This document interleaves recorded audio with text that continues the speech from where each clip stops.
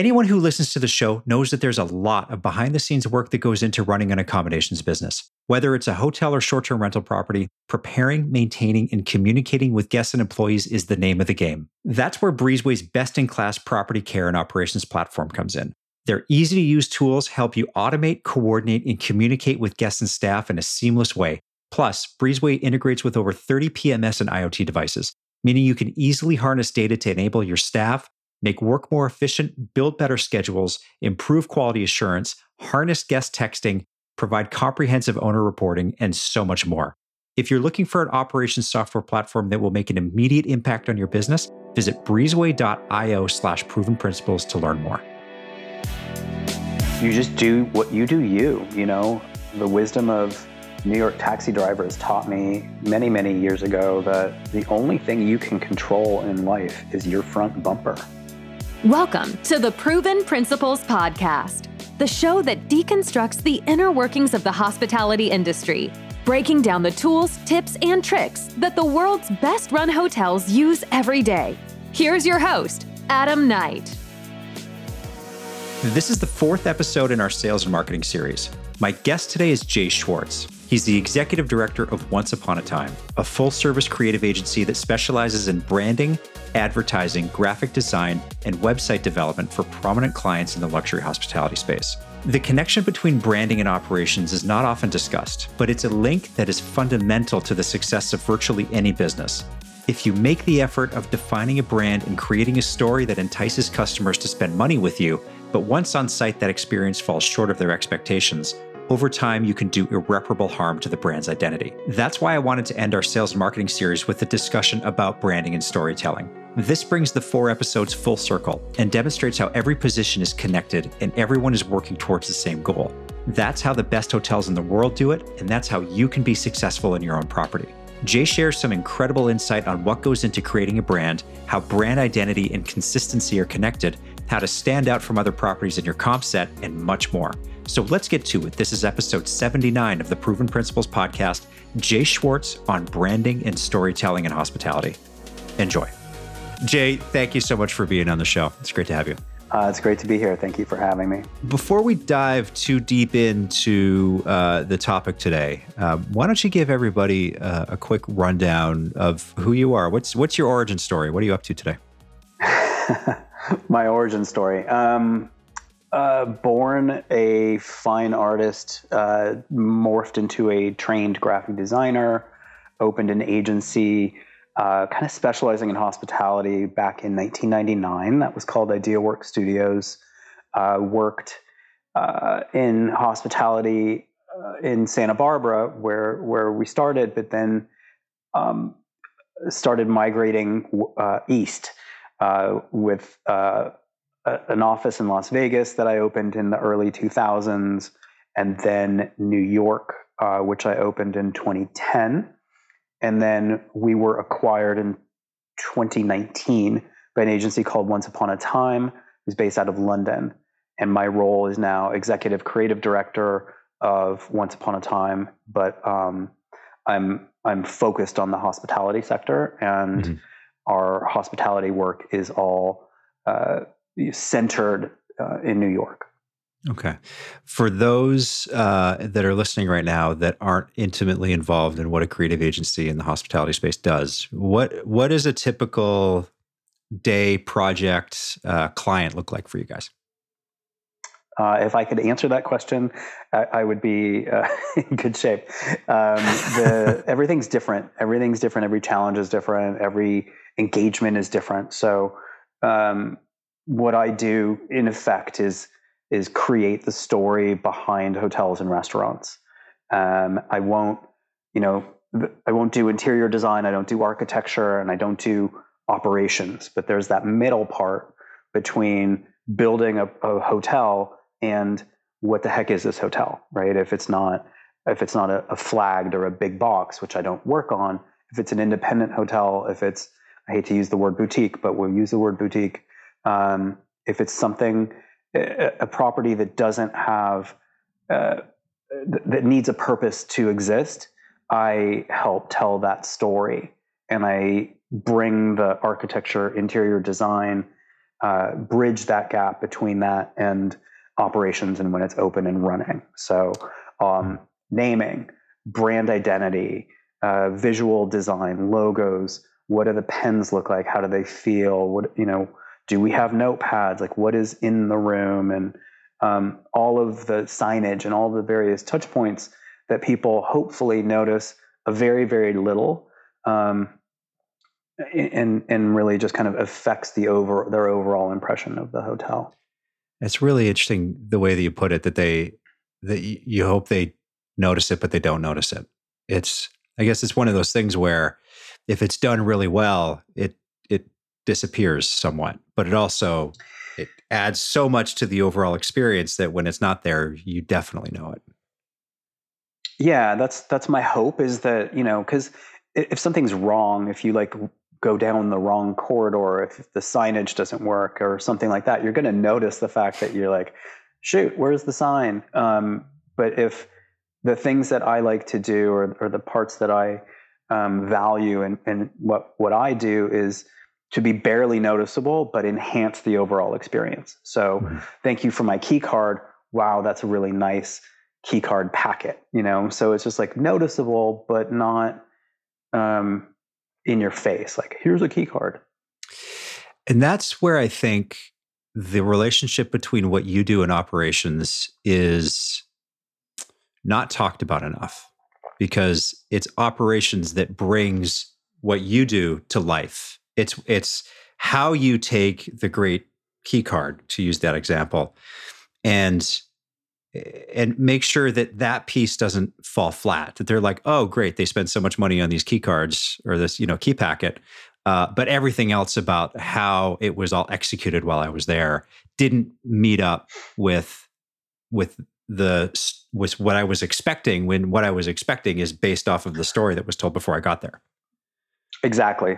So, I can tell the story, I can build a brand, but it's really up to the frontline team who's on the ground on a daily basis to execute on that. And some of the parts that I do put together are training documents and kind of the pull through. And then I have several babies that I continue to work with on an ongoing basis, where I'll pop in and I'll secret shop and I'll look and see, I can't really secret shop, but there are things that I can kind of police a little bit here and there on, is this being executed to the original vision? Are we staying true to ownership's, compass point that we all bought in on? And so, yeah, it's all very integrated.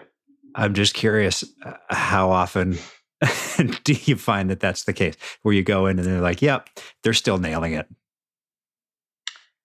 Very, very seldomly. I mean, it's the nature of the beast, right? The hospitality is nothing if not a business of necessity. And people don't think they always have the time to reach out and ask for that piece of whatever, or they don't think they have the budget or the luxury to request the upgrade to whatever. And so they just do it themselves, and they don't have the same, it's just necessity. Yeah. Yeah. And that I put it to the good enough syndrome. It's like, yeah, I mean, we have to convey a message, and a printed out of order sign from a Word doc taped on the elevator conveys the message that we want to convey. But obviously it's not at the level that everybody would hope that it is. Yeah. And then you get into bad habits, right? So if we use restaurants as an example, where the chef will decide to do a brunch just that wasn't planned initially. So the chef will do a brunch, but the menu doesn't convert right for brunch. So they just do that themselves, and it doesn't look right. And then the next menu, or when they make an update to the dinner menu, now they're building off the brunch menu. And so it just forms these kind of bad habits that are bred from necessity, where you'll come in 6 months later and you'll be like, how did we get here? Yeah, right, right. It's just, and it's all the little things, right, that pile up. Yeah, and I know that the things that we're talking about aren't curing cancer or anything like that, but it does overall contribute to, memories, and what we're doing is creating memories and contributing to a guest experience. Yeah, I really want to kick off here by getting your take on is there a difference between a brand and branding, or are those two terms interchangeable?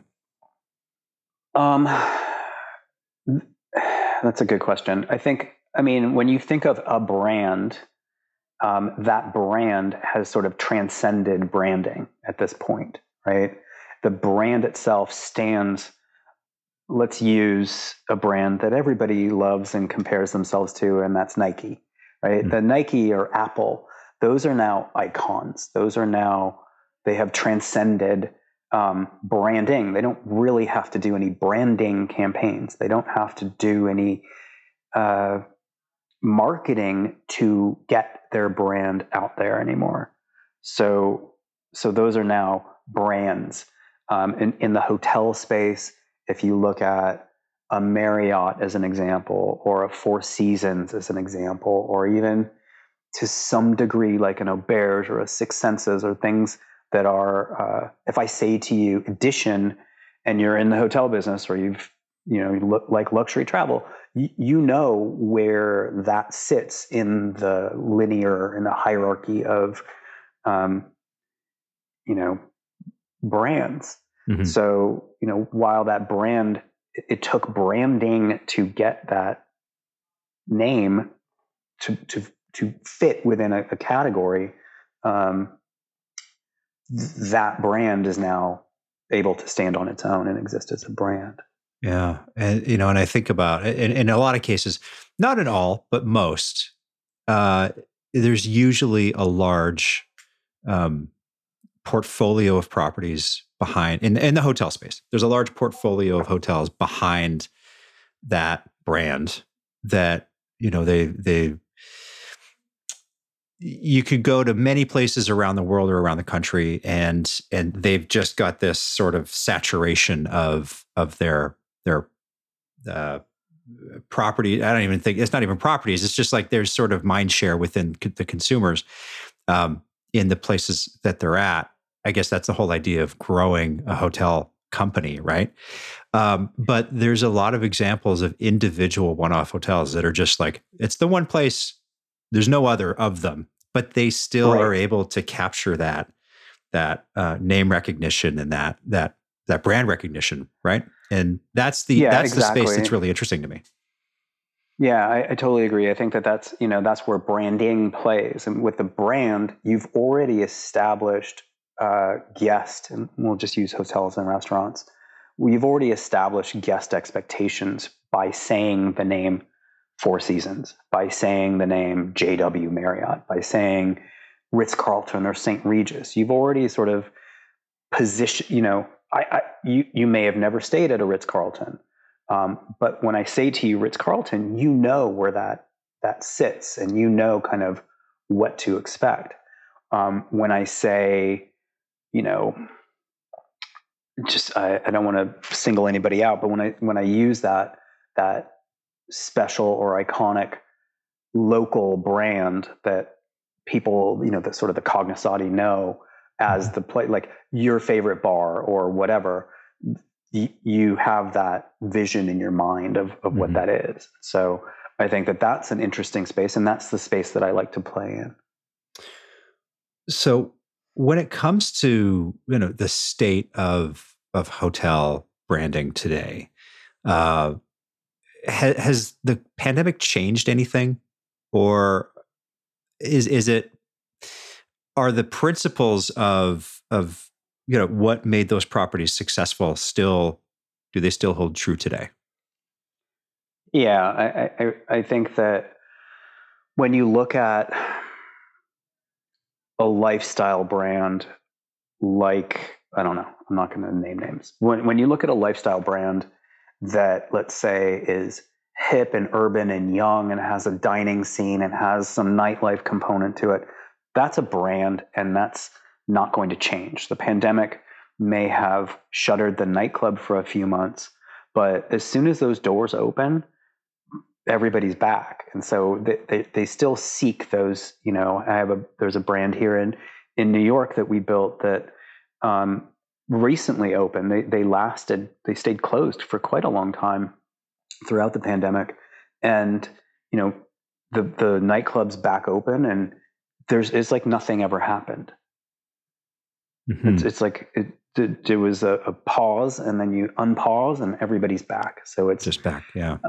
It's just back. And I think that some of the things that the pandemic has affected brand wise goes back to what we said in the very beginning about bad habits built out of necessity. And then there's, certainly some touch points and pull throughs that have gone away, and maybe they should go away mm-hmm. based on the pandemic and sort of its effects on. Yeah. Yeah. Where do you go to get inspiration for the type of the story that an owner wants to tell in their new, air quote boutique hotel? Because I think about restaurants, right? And there's always these trends about, different foods coming in and different flavors coming in, and they just sort of ebb and flow. And, where do you look for what's new and hip and what's going to catch on? Or do you tend to stay more kind of tried and true? I try to mix the two. I think I have to be appropriate to the property. I have to be, I focus on location or locale or hyper localism as much as possible. There's a brand, a hotel that I branded several years ago, and it was run by a family business in Midtown Manhattan. They owned an Irish pub next door. They wanted to be like super Irish. And I said, I think we should be Irish, not, fully Irish, but kind of, focus on the ish.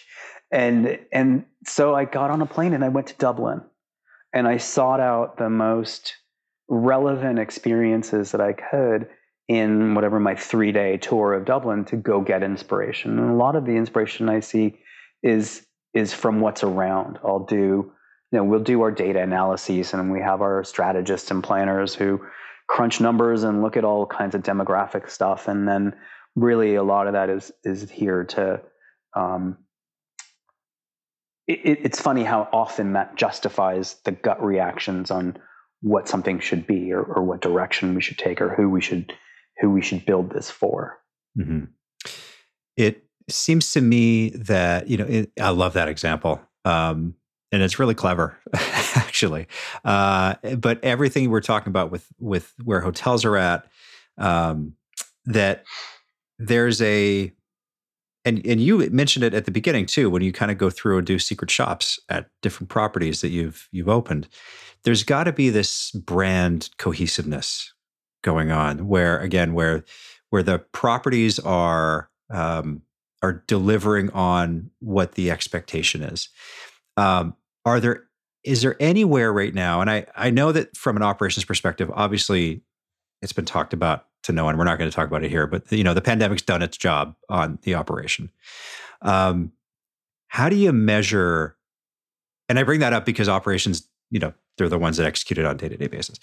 How do you measure that brand cohesiveness, that kind of pull through from concept to what's being delivered on the ground in an environment where staffing is so difficult? It's so hard to do the daily basics, let alone some of this more kind of high level visionary stuff. I mean, some of it's not that high level and some of it's not that visionary. A brand is how you answer the phone. A brand is how you address a guest. If you're checking into call it a Mexican resort, in the Mexican Riviera or somewhere else, you and your wife, or your significant other, and somebody addresses you as Senor Adam, that puts you in the middle of that right there, that little nothing says, okay, they know me. They've addressed me by name, and it makes it a little bit informal. It's like Mr. Adam, right? So how does that affect your mindset? What effort did that take from a staff member? Very little. I mean, sure, they're trained to do this, but even with a staff shortage and hopefully a commensurate occupancy level, it really took nothing. But it's something that you're going to remember if every single person that you pass in a corridor or in a restaurant or in a public space or in a valet or whatever says, "Buenos dias, Mr. Adam." Mm-hmm. Senor I'm Adam. so happy to hear you bring that up, because that is the stuff that we talk about all the time. It's not just training, because literally anybody can come up with a training program and put it out there and train your staff on it and talk about it one time a year and have an expectation that everybody delivers on it, and which is, name usage and how you answer the phone and all. Like these are foundational elements of running a really great hotel. But the problem is that if you're only talking about it once a year, if you're not creating an environment where you can reinforce those good habits, we talk about it all the time, where that's where the stuff falls flat. That's why you're not getting ahead, because you're not prioritizing it.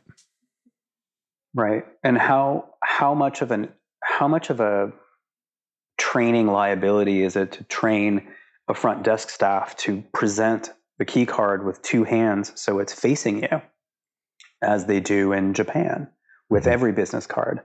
How much of an impact does that make on your guest stay, assuming that everything else goes, to that level? So it is really, the line between branding and operation is, I'm not going to go and train the staff. I'm not going to go and make sure that these guys are, these people, men and women, are doing what we've set out to do. But I'm going to help define that. I'm going to help the general manager decide that this is the right direction to take, and these are the things that are important in executing these brand pillars. Yeah. We were in a position, I think the industry is probably still largely in this position, where you won't take just anybody at your hotel, but if they'll buy a room, you'll take them at the same time. So you've got your target audience, who you ideally are going after all the time with your messaging, and they're your repeat guests and all that. But if it's a Tuesday night in February and you're running 15% and you need to sell rooms, a lot of places are going to try to buy their occupancy by dropping rate, bringing in not their target audience in a lot of cases. And that creates all kinds of potential issues on the operations side. It also sets, I think, the guest up for disappointment. If you could stay at a Four Seasons, if you've never stayed at one and there's all of a sudden there's a killer deal that you can afford because they need the occupancy, and you go and you stay, and it maybe you have an overinflated expectation of what that experience is going to be like because you've just built it up so much because it's such an aspirational brand for you. And then you stay there and you're like, this is nice, but my breakfast cost more than my room, and I had to pay $70 for parking. And I found the staff to be, while they were attentive, maybe cold. Or maybe I don't like my last name being used in every interaction, but that's what they do because that's the training. Like there's all of these things that sort of pop up, right? When you're not talking to who your target audience probably is. I guess my question around this is there danger in that when you're thinking about how to get a hotel's story developed and out there? Is target audience a big part of what you do? It's all of it. I mean, honestly, it's like how do you can't build a luxury property in the middle of an urban setting and build an expectation that this property is going to be not even luxury, let's just call it lifestyle. and then be so hungry that you're competing for rate with everybody, the lower tier properties around you, and then you get somebody who, like you said, is like, I'm not paying $70 for breakfast, or for two. So they bring a pizza into the lobby and sit there and with their significant other, and they're eating a pizza in your lobby, and like you can't. That denigrates the brand. That takes that down a notch. And I'm not judging people who eat pizza in lobbies. It's just not it's not the right guest for the property and the messaging that you're trying to put out there. So if I say to you, hey, Adam, come to this resort, and all of a sudden, it's just full of spring breakers, or come and stay in this tranquil oasis getaway, and then you show up and it's just nothing but spring breakers, you're going to be disappointed. And they're going to be disappointed because there's somebody, old guy like me, who's like going, get off my lawn. Does that erode brand integrity over time? I think there is a danger of that. Yeah, I think, if we're talking about this mid-pandemic reality that we're all in, and trying to fight for that, $110 Tuesday, Wednesday guest or room, and fill heads and beds, I do think that there's a danger there that over time, and this goes back to what we were saying at the very beginning, is like little things create these bad habits. And you say, okay, well, I'm only getting 119. Why should I invest $2 million in this public space upgrade in 3 years? Why should I? And so the property starts to then define itself by the level of expectation that you set. Yeah. It makes me think at the same time about cohesiveness between the story and operations, and their ability to execute on the ground. And what I mean by that is yes, there's this revenue management heads and beds discussion, which is very important, and I have fallen on both sides of this conversation many times in my career, where you got to get people in the hotel, but you got to get the right people in the hotel, and sometimes those two things don't line up. But there's also this ability for operations to execute on the ground. And the hotel companies that I've worked with that do it the best are the ones that have a very clear understanding of who they are and their purpose of being, and why you're going in there as an employee every day and doing the thing that you do. And the ones that don't do it the best are the ones that either haven't been able to articulate that very well, or where there's disconnect between what the company is and what it's trying to be. And hopefully that maybe that makes sense. Maybe they're overshooting or punching above their weight. And so there's like this, it's just a disconnect. You're like, why are we doing all this for maybe a limited service property? It doesn't work, right? How do you, who's an expert in this field, try to marry those two things so that there isn't such a disconnect between the story and operations? Who has to be involved in those conversations kind of from day one through to execution? And how do you get people on the same page?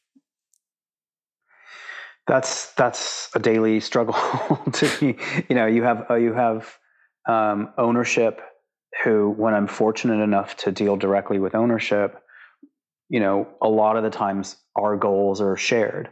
The ownership has a vision, and the ownership says, here's what we need to do. Then you get into management, and the management maybe doesn't care that we're going to open another outlet of this property in 2 years somewhere else.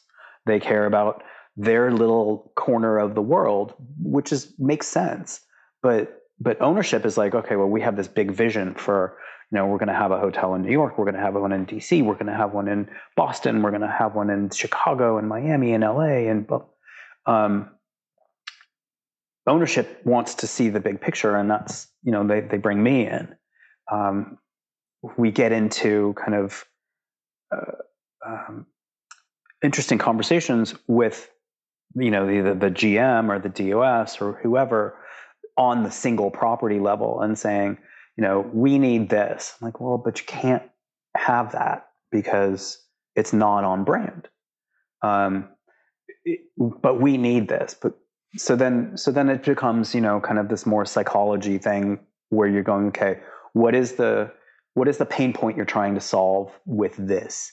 And how can we solve that problem without denigrating the brand, without compromising what we're trying to build? Mm-hmm. So it's really a daily struggle, honestly. And it's you try to future-proof for it, but it's impossible. Yeah. I guess it's really just, I guess it's important for you to stay on message. For you, you're the one who has to lead those conversations, I suppose, and really help, really focus everybody's ADD about it all, right? And they're, my wife's friend said that we should do this, and my cousin, wants to have this in the hotel, and you really got to make sure that everybody's distilling all of those ideas down into something that makes sense, and not just being everything to everybody. Yeah, look, Wednesday's soft. So my sister's boyfriend is a comedian, and he's going to bring a couple of his friends over to comedy night, right? It doesn't work that way. This isn't a youthful brand. This is the Four Seasons. We're not doing that. Or but there's a lot of things. There's a hotel here in the Lower East Side, which is a very old, traditional, kind of a historic neighborhood, and historically has Italian roots, historically has Jewish roots, historically has Polish roots. And ownership made a deal with a restaurateur who wants to put in an Ethiopian restaurant. Like, no, you can't do that. You cannot put an Ethiopian restaurant in the middle of the Lower East Side. It's just not going to work. We've built this story about the heritage of the place. It's across from the Tenement Museum. We built this story about, quite frankly, the Jewish and Italian and Polish immigrants who came to New York. And then you're going to put an Ethiopian restaurant in this place? Yeah. That doesn't work. Right. You can't do it. It's not what people want in the area. It's not what people want. It's a good deal. You're getting it for cheap, or it's a good chef and you want to make them happy, but it's not going to work. Mm-hmm. And so my job is to kind of do that and say that a lot of times is we have to put something in that's going to benefit the brand, is going to bring it up, is going to enrich and enhance the guest experience, and is going to check against all of these things that we all built at the vision that we had to begin with. Two questions come to mind with that comment or that example. The first is, we're in an interesting place right now where in a lot of markets for a lot of years before the pandemic, it was pretty hard to fail as a hotel. You almost had to work at failing. But today it's different. Travel is not the way it used to be. Your guest segmentation is not what it used to be. Travel patterns aren't what they used to be.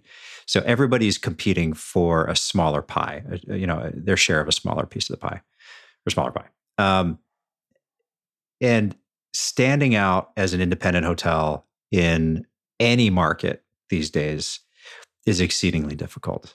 How do you, through the lens of an independent hotel or a one-off property that doesn't have the marketing budget and the name recognition of some brands that are out there, maybe the 5 hotels around you are all branded hotels, and maybe they also have really good loyalty programs, which is another layer of competition that you just can't get around.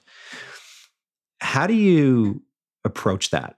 If you were the GM or the owner of this independent hotel that's got, a Marriott and a Hilton and a Hyatt and a Fairmont and a Four Seasons all within like a stone's throw from their front door, what do they do today? You just do what you do, you know. The wisdom of New York taxi drivers taught me many, many years ago that the only thing you can control in life is your front bumper. You can't control their marketing budgets. You can't control their keywords. You're not going to outbid them on whatever. So be true to yourself. Be program. Do things that your guests and your aspirational and your actual guests are interested in. If you're wellness focused or whatever, that's something that you're not going to see a whole lot of wellness focused stuff at a big box, because they need the space and their gyms are checkbox, right? 3 treadmills facing a blank wall with a TV, check, we have a gym.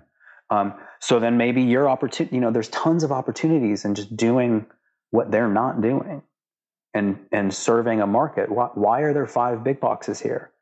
Well, and maybe it's because there's a lot of business travel, or there's convention travel, or there's, why would there be 5 branded properties or soft branded properties here?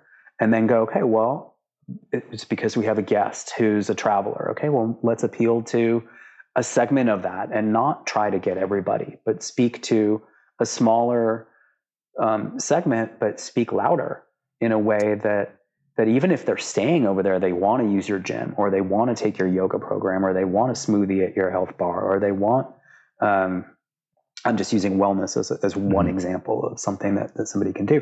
Or if it's not wellness, if it's the other way around, if it's nightlife, maybe have like a great nightclub, or put some cool bar in, or use your rooftop space, or utilize the things that you can utilize to do something that they can't do. You're not going to get the same experience, and I have nothing against Hotel Indigo, but you're not going to get the same experience at the rooftop at the Indigo as you were going to get at a rooftop at Refinery 29. Yeah, right. I heard this, and I will get to my second question here in a second, but I heard this term over the holidays that kind of speaks to this here. The term was, the riches are in the niches, but it doesn't rhyme. So, the idea that for so long in hotels, we really tried to be all things to all people, which was, the invention of the beige hotel room. So, it's appealing, but unoffensive to no one and everyone at the same time. And there's always been this hesitation to really drill down to serve a particular group of people. And I don't know if the proliferation of these lifestyle brands at these big companies is maybe their version of this, but there was a commercial for Marriott the other day I saw it on an airplane, and their tagline now is like 30 brands. It's talk about taking all the oxygen out of the room with 30 brands. You literally have like every price point from like $50 to $1,000 in like $2 increments all the way up the chain with 30 brands. It's pretty hard to go after that. But at the same time, I wonder if that amount of branding and messaging just gets confusing out there. It starts to mean nothing.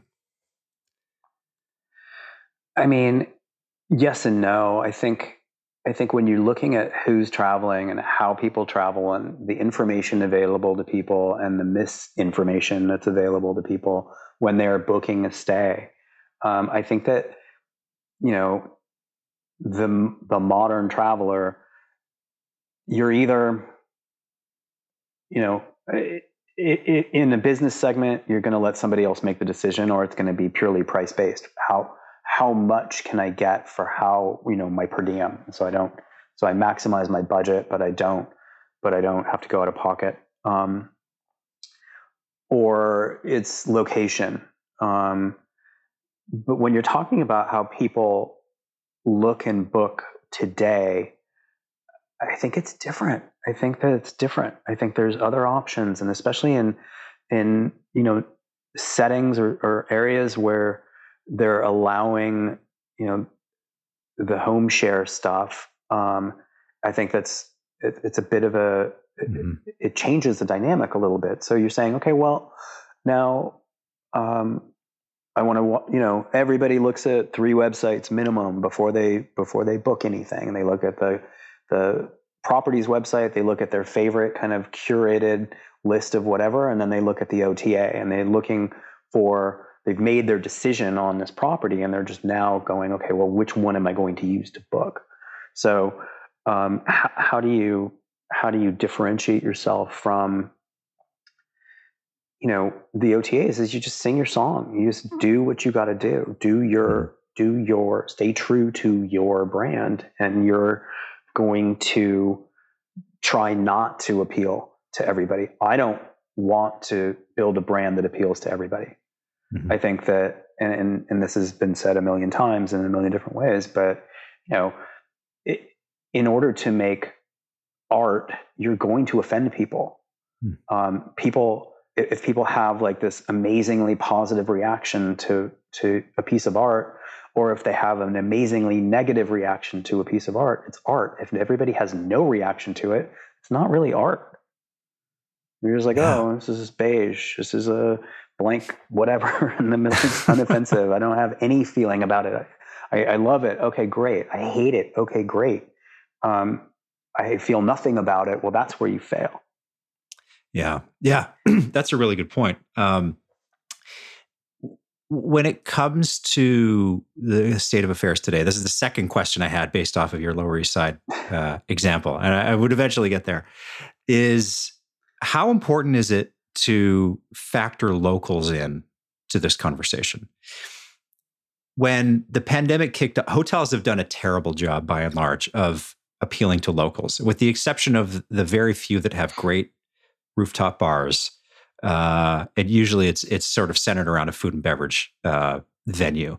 But really, hotels never relied on the people that were, in the 5 feet around them to fill their properties. The pandemic hits, and all of a sudden nobody's traveling, and all these hotels are marketing to their people in their towns who they haven't spent time building relationships with. And so your example of the Lower East Side restaurant is kind of poignant, because I think back to what happened, 2 years ago now, and the traditional view of appealing to locals where the property is, and then you want to bring the restaurant example into an area that people probably won't go to. It's all sort of like in my head here. Is there an argument to be made that locals do play a big role in how you craft the story of a property?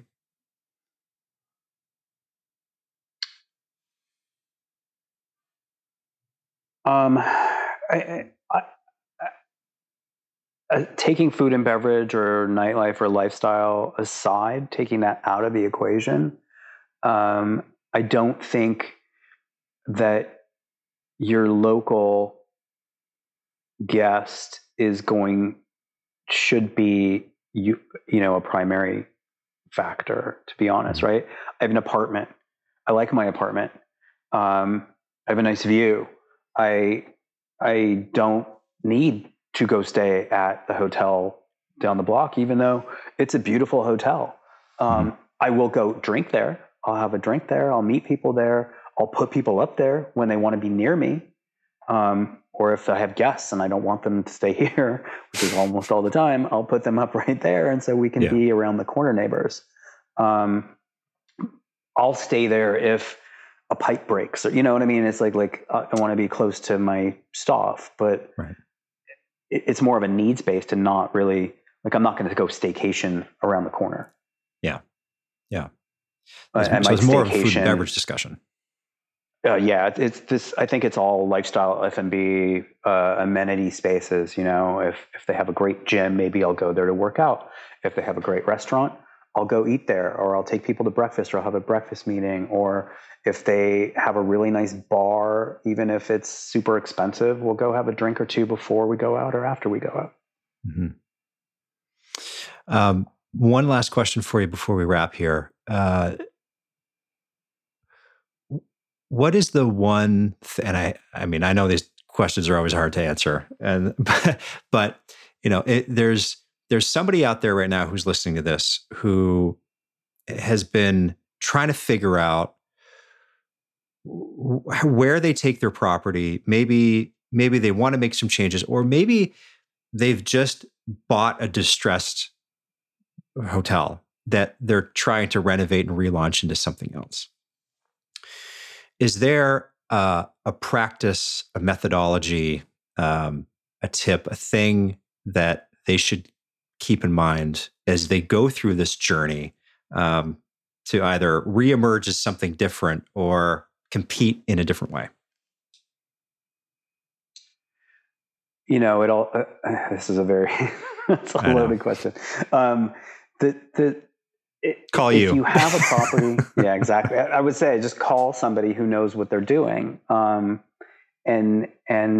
yeah, call me because I'll help you figure that out. But, you bought the property, you have a loan, you need to invest something, you need to, hit the pro forma, which affects RevPAR, which affects ADR, which affects all of these other things. You have a staff you need to keep or change. How do we even start that process? I get brought in so many different times. Like I can think of but it's important to have an objective. It's important to understand what the goal is, right? Is the goal is this a vanity project? Is this something that needs to make money, or can we break it? Like, what is the goal? And so when you understand what the goal is, you can work backward from that. So I think the most important thing, if I was going to try to answer your question in a very straightforward method, is the most important thing is to have a goal in mind. And if it's okay, I was involved in a deflag of a courtyard that the new management company owner said that they wanted to raise ADR by 200 a night.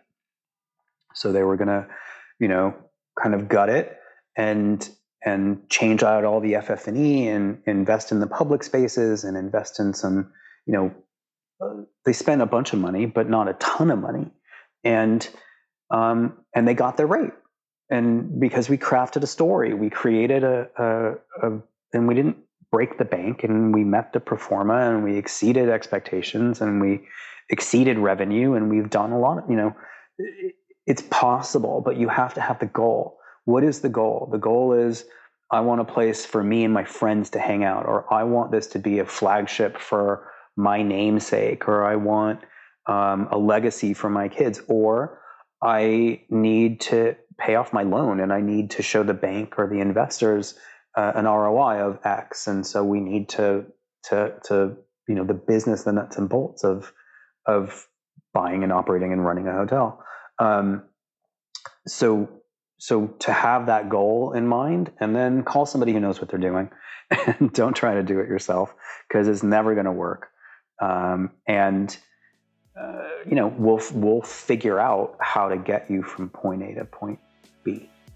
Yeah. And on that note, Jay, if anybody wants to learn more about you, what's a good place for them to go? The agency is called Once Upon a Time. So it's onceuponatime.agency is the website. We're the hospitality sector. We'll happily chat. Sounds good. I'll link to everything in the show notes down below. Jay, this was a fascinating conversation. I appreciate you taking the time. Thank you. This was my episode with Jay Schwartz. You can learn more about Once Upon a Time at onceuponatime.agency. To hear past episodes or check out our other content, go to theprovenprinciplespodcast.com. Thank you so much for listening to the show. You can subscribe wherever you get your podcasts. And while you're there, please leave us a rating and a review. I'm Adam Knight, and you've been listening to the Proven Principles Podcast. Until next time.